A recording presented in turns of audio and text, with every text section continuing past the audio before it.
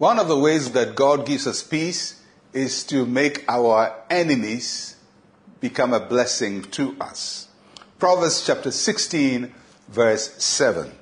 When a man's ways please the Lord, he makes even his enemies to be at peace with him.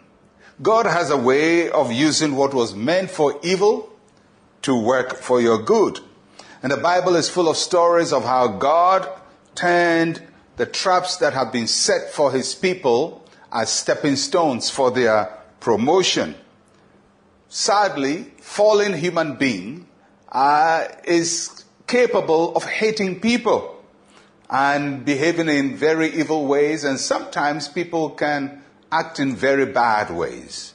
And sometimes even believers can be overcome by envy and by insecurity and make them scheme against other people.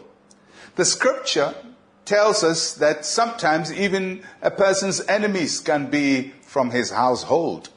That doesn't sound like a very comforting thought, but that's the reality. That means that each one of us must determine not to become the enemy. That means not to allow ourselves to be overcome so much with envy that we seek to destroy somebody else. But the goodness of God goes beyond the evil plans of anybody against you. So what was meant for evil, God is able to turn it around for your good. When a man or a woman's ways please the Lord, he will make even your enemies to be at peace with you. That doesn't necessarily mean enemies reconciling with you, but enemies being used to bring well-being, safety, security, promotion to you, because that is what peace is all about. God's shalom is well-being, security, and prosperity. And God is able to use your enemy to bring these things to you.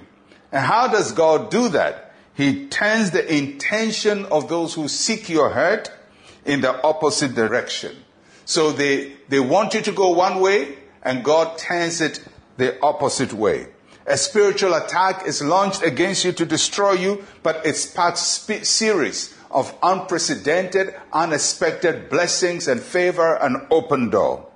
God is able to make your enemies work for your shalom, for your peace, for your prosperity, for your abundance. And that is why he says, don't even bother to fight them.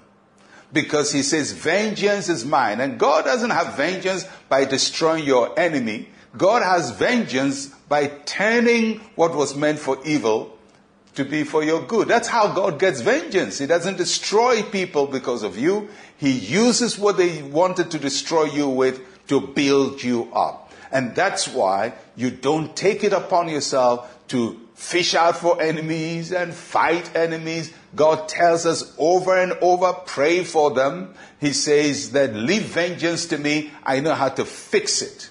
So I don't know who is scheming against you and who is trying to pull you down and who has sat all night planning your destruction.